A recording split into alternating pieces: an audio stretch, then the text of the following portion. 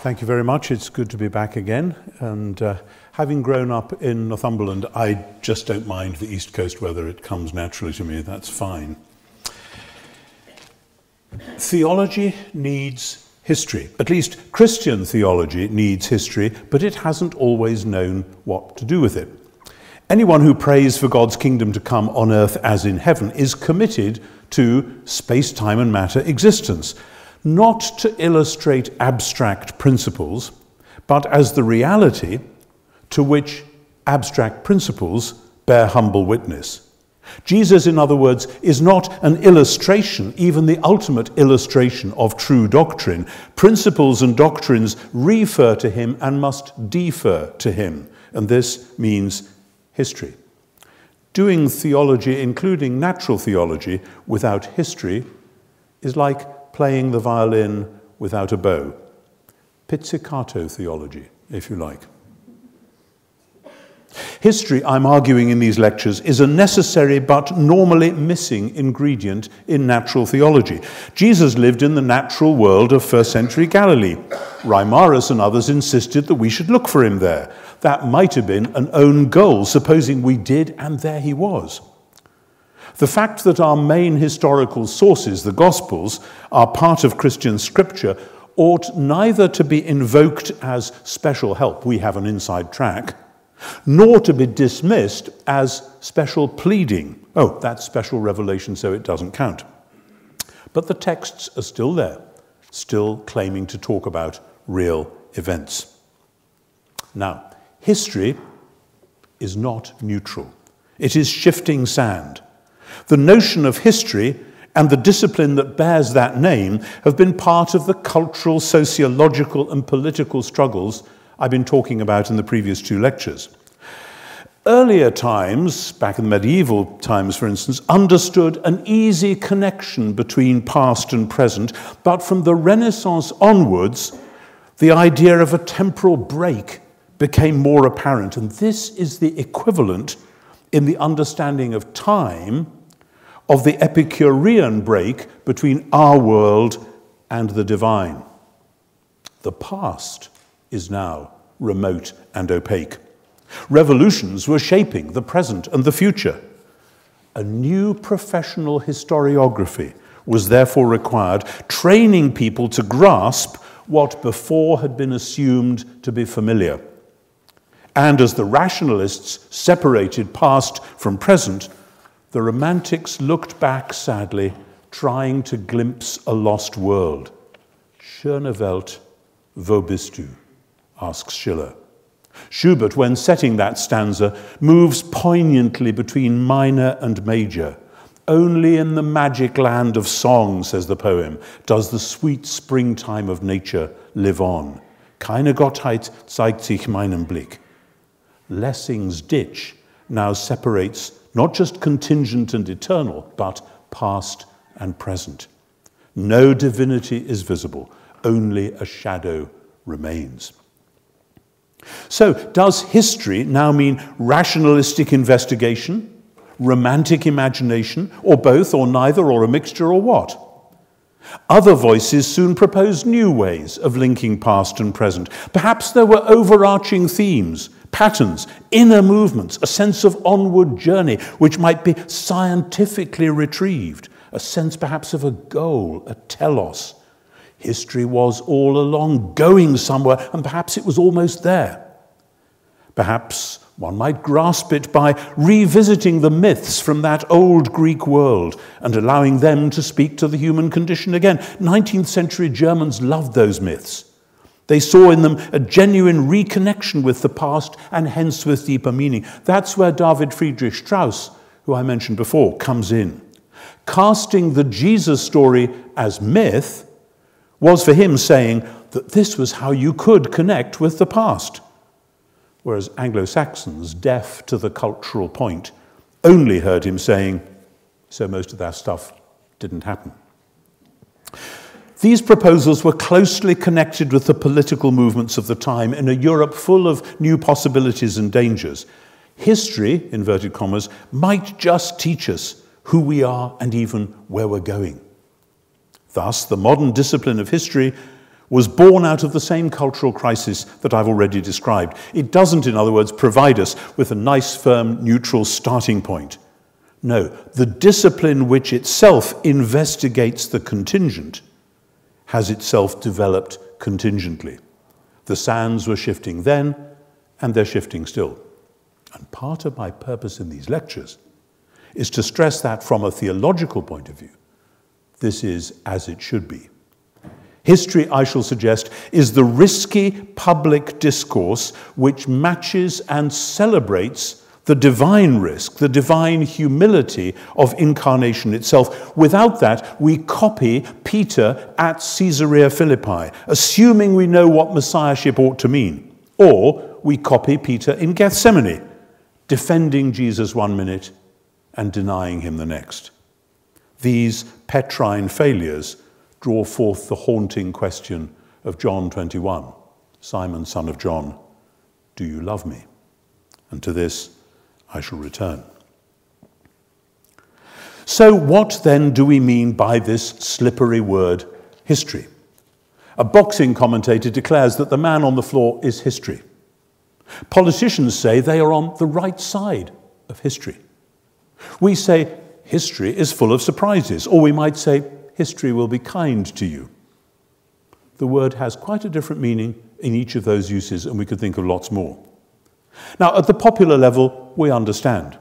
But in theology, the shifting sand has caused problems. Let's start with the 4 common meanings of the word and see how they interrelate. First, history as events. Second, history as narrative about events. Third, history as task. And fourth, history as meaningful events or meaningful narrative. Let me explain. Under 1, we sometimes refer to the past, talking about sometime back in history, sometimes to the future, when we say whatever will happen in history, or indeed both when we talk grandly about the whole sweep of history, everything, all events, past or future. And when theologians discuss history, this totality is normally what they're talking about.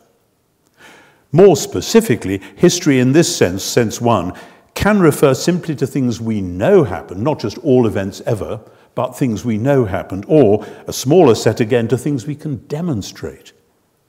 We normally use the adjective historical to mark off real such events from fictitious ones.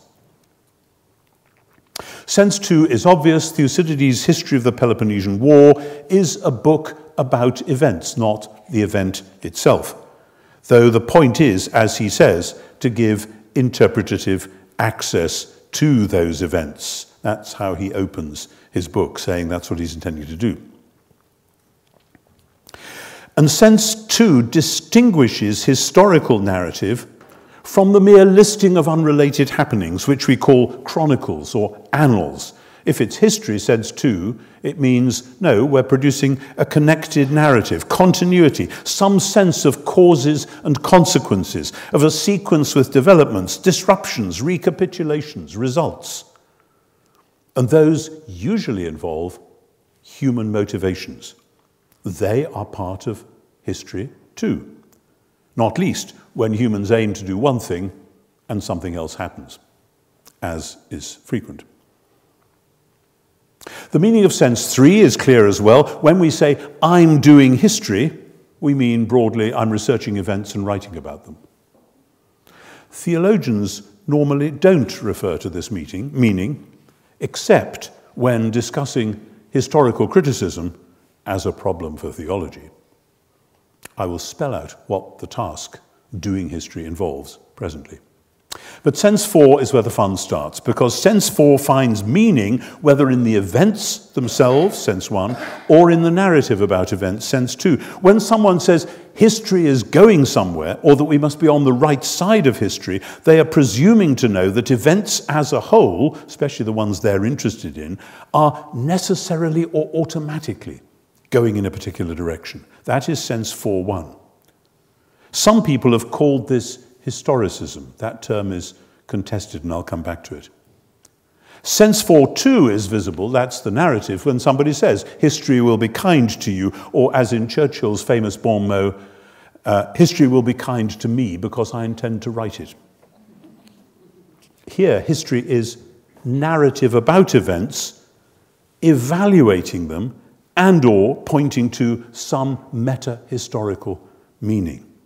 The two senses of for, event and narrative, can be combined. If, for instance, someone says, if only we learned the lessons of history, that could be events, it could be narrative, it could be both. So, sense for involves meaning. That's another word as slippery as a country road on a frosty night. And to gain traction, I take meaning in a broadly Wittgensteinian sense, that the meaning of a word is its use in the context. So the meaning of a historical event is the role that it plays within some larger narrative.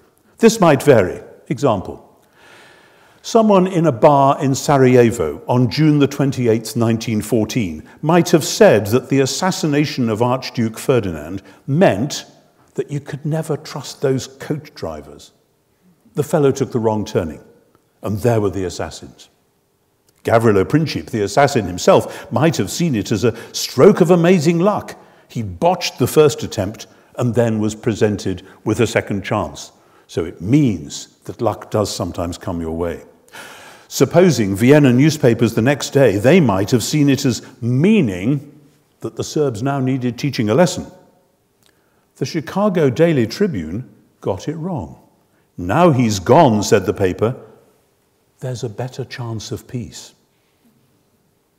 Generals and crowned heads around Europe faithfully saw it as the call to arms for which they had been preparing. They had seen that history was going this way, and they were eager to help it along.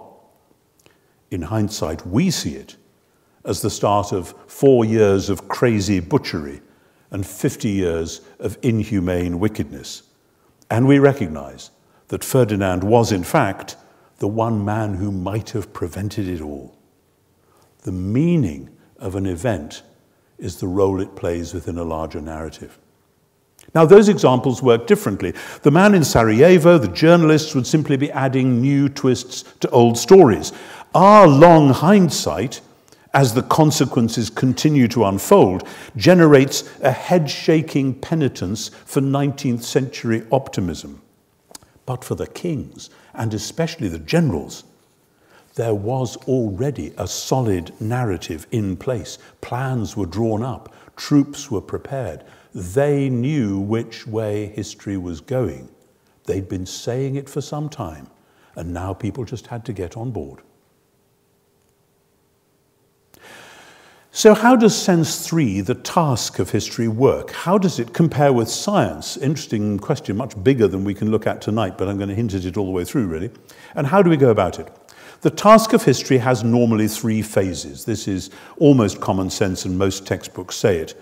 You investigate source materials, you form hypotheses about how it makes sense, and you test those hypotheses, and you work towards a narrative through which readers will know and understand the events. This normally involves some sort of gestures towards meaning, though there the ways diverge. So let's take it step by step. First, history proceeds by hypothesis and verification. What matters is the constant interplay of carefully studied data with the interpretative human imagination. Your developing big picture and the study of the data are in ongoing dialogue. The difference with science is that history, unlike, say, chemistry, includes human motivation. I'll come back to that. Now, this process is often misunderstood. There's a technical term for it, namely abduction, as expounded by the philosopher C.S. Peirce. Scholars sometimes speak, not least in my field of biblical studies, as though history simply meant accumulating data with no hypotheses involved. And any attempt at a larger narrative showing how it all fits together is then dismissed. Oh, we are told, I'm often told, you had that story in your head and you're imposing it on the data. And since some people do have narratives in their heads ahead of time and do impose them, we need to distinguish. Think of the alternative. Starting from below, induction, is never enough. You need to sift and sort, select and arrange, and that needs some framing principle or question. And you get that from informed and disciplined imaginative leaps to hypotheses, which are then ruthlessly tested back against the evidence. That's abduction.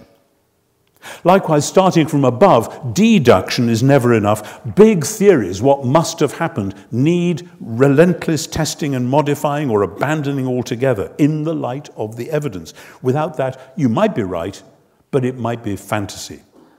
You only get real knowledge through abduction. So that's the first thing. Second thing, history investigates human aims and motivations. To attend to the aims and motives of people other than ourselves, I and others have developed different models of worldviews, what Charles Taylor calls the social imaginary and the like. This is not trying to squash events into a pre-formed pattern.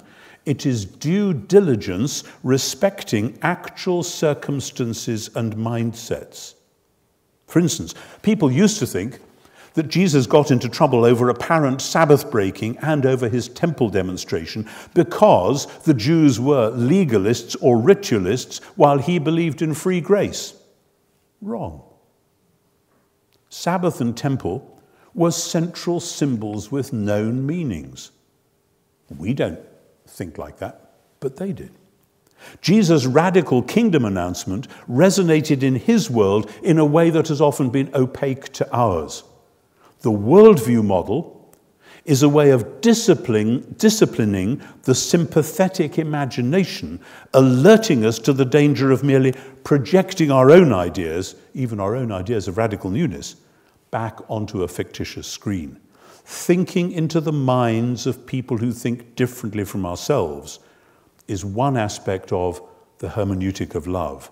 Not trying to drag people into our world, but relishing the fact that they live in theirs. Now, this task is vital but fraught. Vico's insistence 3 centuries ago on studying other minds is different from Voltaire's anthropocentric reductionism, though even Pannenberg can write as if they were doing the same thing.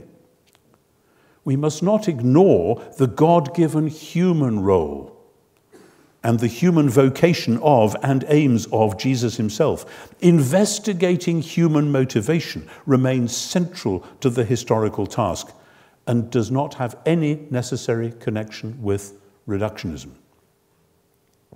So that's the second point, investigating aims and motives. Third, history works towards a narrative display of results.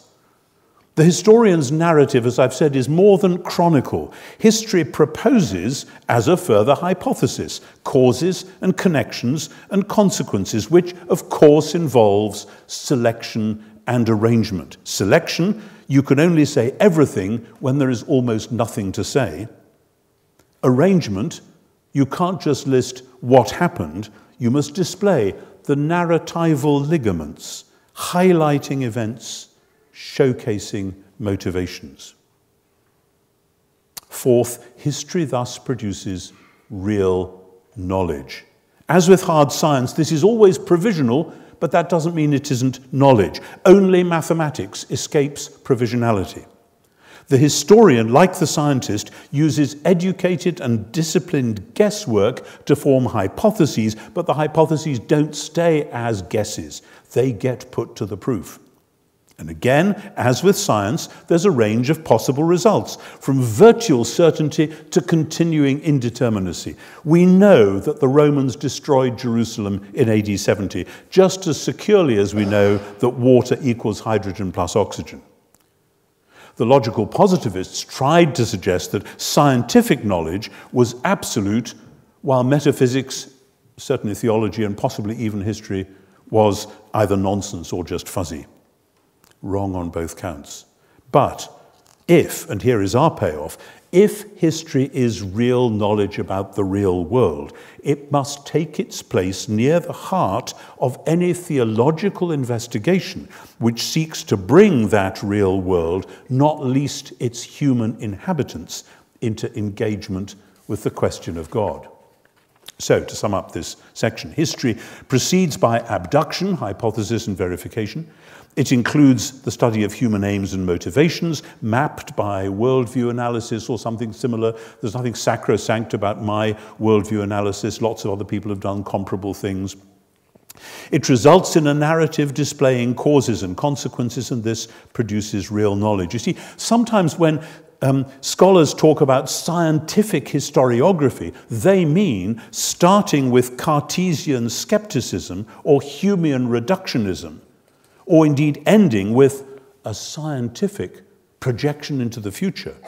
I have argued that all of that is quite wrong. Once we allow for the difference in subject matter, history is fully scientific in its method without collapsing into that odd thing called naturalism. But this leads us to the next main point. Doing history is not the same as historicism. Sooner or later in these conversations, the word historicism comes up. I've been puzzled about this word for a long time, and I finally went and bashed it on the head. Unlike the different uses of history, the different senses of historicism are frequently unclear, not least when used polemically, as they often are. The common factor linking the senses of historicism is the belief in the interconnectedness of ideas and events and cultures. Events and ideas belong in a wider network of social, cultural, political, artistic, religious life, practice, belief, imagination, and so on. In a sense, that's what I've been doing these 3 lectures, doing that kind of study. What happens, though, when we take account of that? Here some have urged that a complete sociological description would enable prediction, as when an astronomer predicts the next eclipse. This was the sense of historicism which Karl Popper attacked in The Poverty of Historicism, 1957.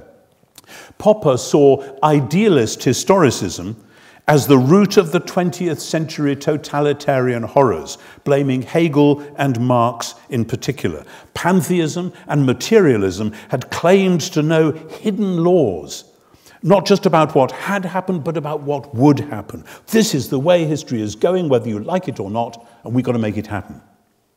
This is how things must work out, and that must is the telltale sound, the soft footfall of the historicist burglar in the House of Human Wisdom. Popper pressed the panic button at that point, and that goes exactly with Kaiserman's reaction to Salvation history. The scars were fresh. Don't go there again.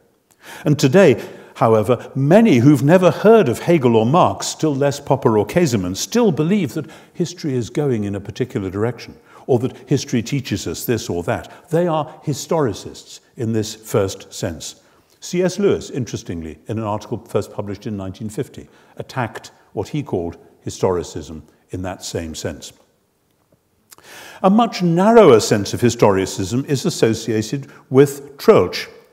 Troeltsch shared the German belief in progress, seeing liberal Protestantism itself as its goal. But when people speak of Troeltsch's historicism, they normally refer to his criteria for historical research, which effectively place events belonging within a closed continuum of cause and effect. And many theologians refer disparagingly to historicism in this sense because it eliminates ab initio, the prospect of divine action in the world. Those 2 meanings may be the best known, but if historicism means understanding events and ideas in their wider social and cultural setting, that can go in a totally different direction. It often generates a form of relativism. Oh, people thought like that then, and we can see why, but we don't think like that now, and here's that. This is the sense used by Steve Mason, who taught here until quite recently, in his recent book on historical theory in relation to Roman Judea, a very interesting and good book in all sorts of ways. Because for Mason, it was the positivists who embraced the large-scale vision of progress, and those Mason calls the historicists, quote, embraced the mess and were suspicious of large-scale explanations, devoting their energy to figuring out who did what to whom, when, and why, specifically, end of quote. No wonder we get confused. For Popper and Lewis, and many at a popular level, historicists are the ones with big theories who impose them on the future as well as the past. For those Mason is tracking, historicists are the ones who refuse to do that, but insist on locating words and documents and people and events in their own specific culture and time. This remarkable division of meaning reflects the 19th century standoff between the Hegelian school and Leopold von Ranke, probably the most famous 19th century German historian. Von Ranke, of course, has often been thought a naive realist for his famous statement that he was trying to describe the past wie es eigentlich gewesen. There it is at the bottom of that famous quote. But von Ranke's point, reflecting his lifelong opposition, some have written of his lifelong pathological hatred for Hegel and his big predictive schemes. Von Ranke's point was that he was concentrating not on those big teleological theories, but on actual events.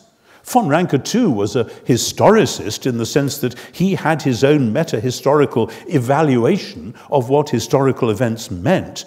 Every age, he believed, was equally accessible to God. He was a devout Lutheran. And von Ranke's disciple Meinecke labeled this view not as historicismus, but as historismus. Historism rather than historicism. That hasn't caught on, despite some trying to get it done in English as well. In any case, the key point got lost in translation. Some English speakers, misreading von Ranke's famous statement, wie es eigentlich gewesen, as a naive positivism, in the usual sense, but knowing that von Ranke was called a historicist, then used the word historicist to mean naive realism, trying just to get at the facts. At that point, chaos has come again. The word has become useless. The safe ground, if we must use the word, is to stick with the Hegelians on one side and von Ranke on the other. Isaiah Berlin, tracing historicism all the way back to Giambattista Vico in the 17th century, speaks of it, quote, as a doctrine that in its empirical form has stimulated and enriched, and in its dogmatic metaphysical form has inhibited or distorted the historical imagination. So, yes, we do need to locate ideas and events in their own contexts, described as richly as we can, but no, we should not try to use social scientific observation of the past to produce the meaning of the present, still less the direction of the future. The first of these can indeed be used to support relativism, but it need not be. As Collingwood insisted, we all see things from our own point of view, but that doesn't make history arbitrary or capricious. Historical knowledge remains genuine knowledge. Now, I've given a very, very dense, compressed summary here of much more complex issues. But all this means that we should be careful in using historicism as a technical term. However, the view that Popper and Lewis at least were attacking remains alive and well, and we need to address it. I'll call it, for these purposes, predictive historicism. The view that we know where history is going, and we just say there it is, and we need to get on board and help it on its way. Predictive historicism has no need to bother with history in senses 2 or 3, or indeed with the more restricted meanings of sense 1. It makes arm-waving statements about history, meaning everything that has ever happened and will ever happen, and it leaps straight down to statements about meaning in sense 4, the inevitable progress of events. This requires no investigation, no study of sources. The obvious answer to it is that actually we know hardly any of the past and none whatever of the future. Tricky basis for any theory. However, 19th century Hegelians ignored this and, with Ritschl the theologian, sailed the boat right into the harbour. Here comes the kingdom of God, except that what we got instead was the 20th century. Now, politicians have often been predictive historicists. When the 17th century radicals called themselves Fifth Monarchy men, they were predictive historicists. The prophet Daniel had seen 4 monstrous regimes overthrown by a new ruler who establishes God's kingdom. This gave them the clue. That's where history is going, and we're on the crest of the wave. Jump forward.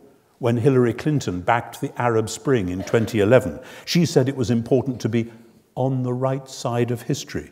She too claimed to know where history was going. Of course, history doesn't usually cooperate, but people often assume it will if only we can sort out the logistics and persuade strange people in foreign lands to see things our way. This is the opposite of a hermeneutic of love. Of course, the political claim to stand at the leading edge of history is hardly new. The earliest examples I know are Augustus's court poets and historians who depict the inexorable rise of Rome as the meaning of history. A century later, nobody thought like that. The cynicism of Tacitus and Suetonius functions like the mold on an overripe historicist cheese. So to theology. Do Christians have an inside track on the telos, the goal of history? From one point of view, yes. Romans 8, creation will be rescued from its slavery to decay. 1 Corinthians 15, death will be defeated and God will be all in all. Revelation 21, new heavens and new earth. This ultimate future, though, we're told, is going to come as a surprise. There would be telltale signs that Jerusalem was about to fall, but the final end would come like a thief in the night. The early Christians did not suppose that either their ultimate future or their immediate past, the events concerning Jesus, would then enable them to read off what God was doing from day to day. Nor, importantly, did they imagine that the ultimate future would emerge from within the ongoing processes of the world. It would be new creation. When some early Christians did propose a larger picture of historical meaning, they were to that extent acting out of character. Augustine's City of God, a noble book, was answering pagan writers who, like Gibbon, accused Christianity of undermining Rome by stopping pagan worship. Writing like Augustine's there was actually drawing neither on Jewish nor on New Testament theology. Jewish salvation history doesn't work like that. And the early Christians believed that Jesus was himself the one and only Fifth Monarchy man, and so they looked for no others. This is the grain of truth in Bultmann's claim that history came to a stop. In the modern period, Teilhard de Chardin was a predictive historicist of a kind. And other historical writers, not unlike von Ranke, have clung to a belief in providence despite everything. Butterfield, in his famous and poignant book, Christianity and History. Somehow after the war, we still got to believe God is somehow in charge. Butterfield isn't trying to claim that you can see step by step what's going on or how it's working. Arguments like Augustine's are sometimes made by theologians who are anxious lest in doing history, senses 3 and 2, one should capitulate to methodological naturalism. Instead, they ask us to hold together, like Hegel, but with a different theology, a maximal version of 1, history in its totality, and a revealed version of 4:1, the sovereignty of Jesus Christ over all history. And we are then to proclaim, some have told us, the meaning of history from this point of view and in no other way. Here too, actual historical research is not needed. Actually, it's forbidden. Because to go about assembling data and forming hypotheses and writing connected narratives to display your results would be a sign of unfaithfulness, a sign that you didn't really trust that Jesus was the Lord of history. The same negativity towards history sometimes appears within the turn to narrative. Narrative is important, but one sometimes gets the impression that so long as we live within the narrative, we don't need that messy actual history. An extreme version of this sometimes invokes apocalyptic. I'll be coming back to apocalyptic on Wednesday. Actual first-century apocalyptic writing engaged with real socio-political issues, but some today, citing Kierkegaard and the early Barth, only want revelation vertically from above, thinking thus to safeguard the freedom of God. And any attempt to do history or to employ a worldview model to understand first-century motivations is then dismissed as naturalism. The point of contact must be minimal. Pizzicato theology again. Or changing the image. This is a classic case of a man with a hammer seeing every problem as a nail. That's not the person you'll be hiring to fix your grandfather clock. Real history shows that ancestral time and its renewal are not well understood either by Hegel or his mirror opposites. These modern attempts at Christian predictive historicism, though it doesn't call itself that, demonstrate what I earlier called the Petrine temptation to protect Jesus against his own vocation. Real history, including the investigation of Jesus and his first followers, has the character of the Pauline kenosis. Jesus did not wear a halo. His redefinition of power in word and in deed, in action and passion, was the opposite of what his friends expected. And we should learn. We ought not to speak of God incarnate until we have studied the incarnate God.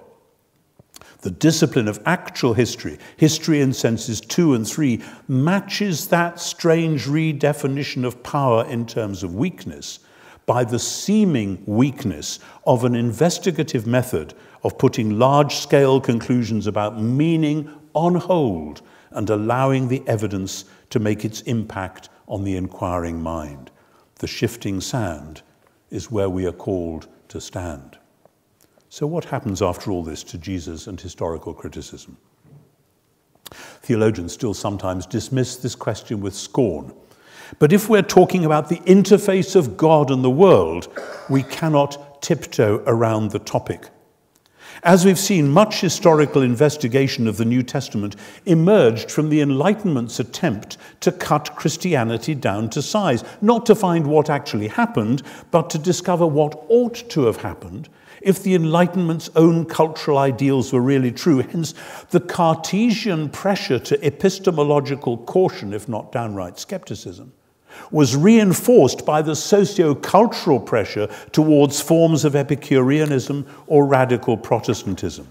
A relentlessly inductive epistemology made common cause with the determinately deductive master narrative. Hence the ambiguity of the phrase, the historical critical method. Many take this to mean a combination of source criticism with Troeltschean skepticism designed to produce the results of a slimmed-down Protestantism. However, many Anglo-Saxons, innocent of German philosophy, use the phrase historical critical in a sort of neutral sense. J.B. Lightfoot, according to C.K. Barrett, used, quote, the historical critical method throughout his commentaries, meaning that, quote, the primary and inescapable task of exegesis is to determine the precise meaning of the words in question in the context in which they were first spoken or written. And if after that you said that you weren't using the historical critical method, you would be confessing to arbitrary eisegesis. So when English speakers then heard German historical critical scholars producing assured results, they heard this in a positivistic sense. But philosophers and theologians, hearing biblical colleagues talk of historical criticism, smell German reductionism and declare the project bankrupt. Historical criticism can go either way. Just because you don't like the music on the radio, you shouldn't throw the radio in the bin. Try tuning to a more congenial station. Historians and exegetes are used to the theologian's suspicion we tend just to carry on. But the phrase historical Jesus remains ambiguous. The English word historical naturally points us towards sense 1, the first century man from Galilee. But it can also slide into sense 2, Jesus as historians reconstruct him, not least because that's what the German phrase der historische Jesus would suggest. And theologians then sometimes suggest that one collapses into two. You may think You're talking about Jesus himself, but really you're producing a modern reconstruction, an ideological projection, an agenda-driven version of 4 masquerading as a quasi-positivist objectivity, 2 and 1. They then react, oh, don't give us a historical Jesus. That'll just be your own would-be 5th gospel, finding a Jesus behind the text rather than relying on the gospels we've got. But there's a big difference between adopting an enlightenment a priori and saying, now we know things can't have happened like that, let's get rid of the Gospels, believe this instead. Big difference between that and saying, as I would, the more we study the first century, the more it seems that the church we know has not entirely heard what the 4 Gospels themselves were trying to tell us. This last is eminently reasonable. Despite those who protest that since the fathers and reformers, and indeed Thomas Aquinas, read their Bibles and said their prayers, the Spirit must have been guiding them into all truth, so we don't need to do that silly historical stuff. No, Jesus and his first followers were Second Temple Jews.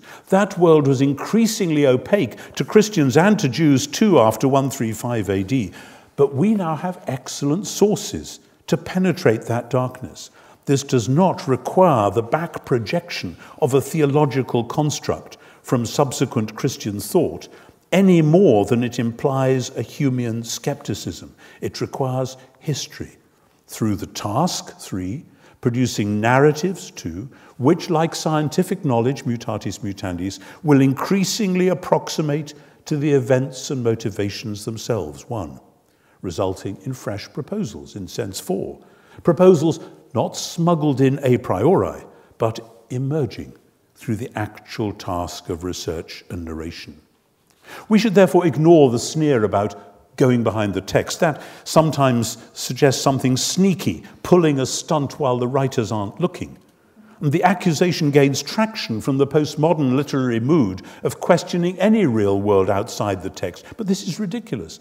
When texts appear prima facie to describe actual events, it isn't going behind them to ask about those events. When the newspaper reports that the local team won the match, the obvious bias of the reporter doesn't mean that the goals were only scored in a private intratextual universe. The task of History 3 needs to challenge received interpretations, not to substitute a new construct for the texts we possess, but to understand better what those texts were saying all along. So what can history do for us? 3 things, I suggest. First, history is good at defeating the defeaters. I think some analytic philosophers and theologians talk like this. It's a language I'm trying to learn. People sometimes suggest that Jesus was an Egyptian Freemason or a Qumran visionary, or that he was married to Mary Magdalene or something, always with the implication, so Christianity is based on a mistake. Or we should go back to atheism or 18th century deism. Weird proposals come and go. Don't judge a discipline by its distortions. The skeptics are dealt with not by dogmatic reassertion, nor by the dismissal of History 3 with the slur of methodological naturalism, but by history itself. Don't be scared. Dan Brown is a nuisance, but Martin Hengel and others are there to help.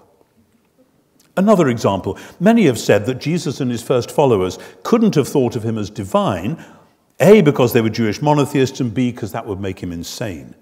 But contemporary studies of monotheism and of the way that temple theology worked show that these objections are based on ignorance. And this has been argued not by an orthodox a priori, but by historical research, sense 3, into historical evidence, sense 1, challenging unwarranted hypotheses with better ones, sense 2, suggesting the possibility of different meanings, sense 4. The resurrection raises other questions to which we'll come back in 9 days' time. But defeating the defeaters doesn't mean, well, we've got rid of the nonsense, let's go back to believing what we always believed, because history can also dismantle the distortions, challenging ordinary Christian misconceptions. An obvious example is the kingdom of God. We know roughly what that meant to Jesus' contemporaries and which scriptural texts it would have evoked. We know too that Jesus was not simply describing the kingdom, he was constantly redefining what it meant, doing so around himself and his own strange vocation. And we know this again as a matter of history, though you'd never get it from the theological a priori, which sweeps past trailing clouds of patristic references on its way to and fro between a wide-angle sense 1 and an assumed historicist sense 4. This dismantling of distortions will be resisted. Theology has regularly said, you historians are wolves in sheep's clothing, and we're not going to listen to you. Your history is smuggling in 18th century reductionism, but we have no choice. The word became flesh. History will show not that Christianity is based on a mistake, but that some of the ways in which we have perceived and re-expressed it have introduced mistakes by not paying attention to setting and meaning. But if history can defeat the defeaters and dismantle the distortions, this is the only bit of alliteration you're getting all week, so enjoy it while it's there. It must also direct the discussion. We dare not start anywhere else. Chalcedon? Well, Chalcedon tried to retrieve original meanings in 5th century idiom, but it left something to be desired, as even the great Orthodox Henry Chadwick has admitted. If theology is true to itself, it can't simply snatch a few biblical texts to decorate an argument constructed elsewhere. It must grow out of historical exegesis of the text itself. I understand the resistance. Many theologians, perhaps some of you, experienced undergraduate biblical studies as the lifeless rehearsing of Greek roots and reconstructed sources. That too was a way of avoiding history, of pretending that digging the soil was the same thing as growing vegetables.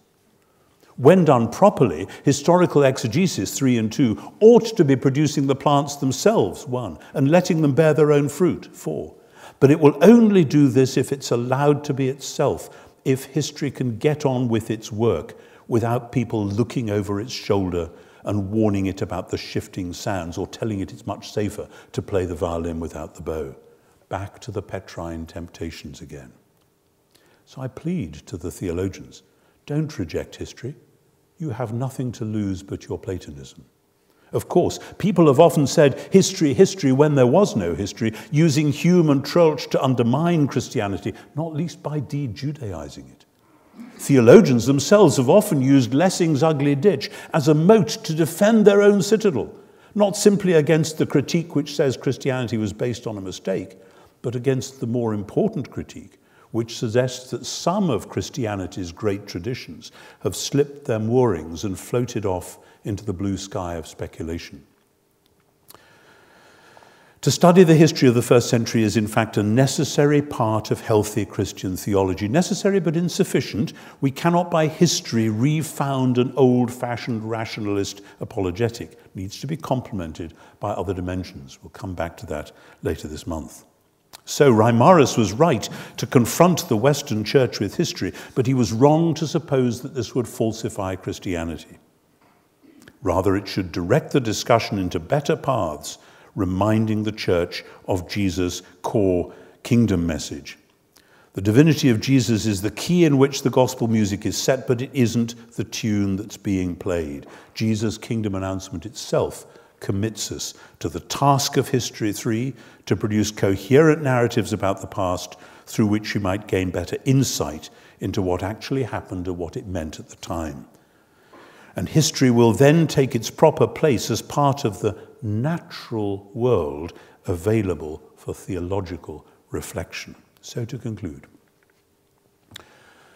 good history requires 4 virtues: humility, to understand the thoughts of people who thought differently from ourselves; patience, to go on working with the data and resist premature conclusions; penitence, to acknowledge that our traditions may have introduced attractive distortions and that we, like Peter, have tried to save Jesus from his vocation; and love, to appreciate with delight events outside ourselves and thoughts different from our own. Without the shifting sands, we flatter ourselves that we stand on solid ground. These virtues help us to stand on the shifting sands wisely. We shall not attempt as some Christian predictive historicists hope, a new kind of contemporary salvation history, looking at events in our world and reading off divine intention and action. Even St. Paul, musing on the meaning of Onesimus' conversion, introduced his interpretation with perhaps. So, historical study of the early Jewish and Christian world itself sets the hermeneutic parameters for the task. The Epicurean split between our world and the divine, which I talked about earlier, needs challenging. People back then, did not suppose the cosmos to be divided into nature and supernature, nor did they see past and present and future either as separated by a great gulf or as determined by inner forces. Their understandings of reality, as we'll see in the 5th lecture, were temple-shaped and Sabbath-shaped. In the world they knew, heaven and earth, God's present and God's future, overlapped and interlocked. The task of history is therefore not unlike the task of Elijah, rebuilding the altar of Yahweh which had fallen into disrepair. The priests of Baal, the self-appointed leaders of secular Western culture, have danced around, cutting themselves with their own theories, dreaming dreams of progress or revolution, and still the kingdom has not come.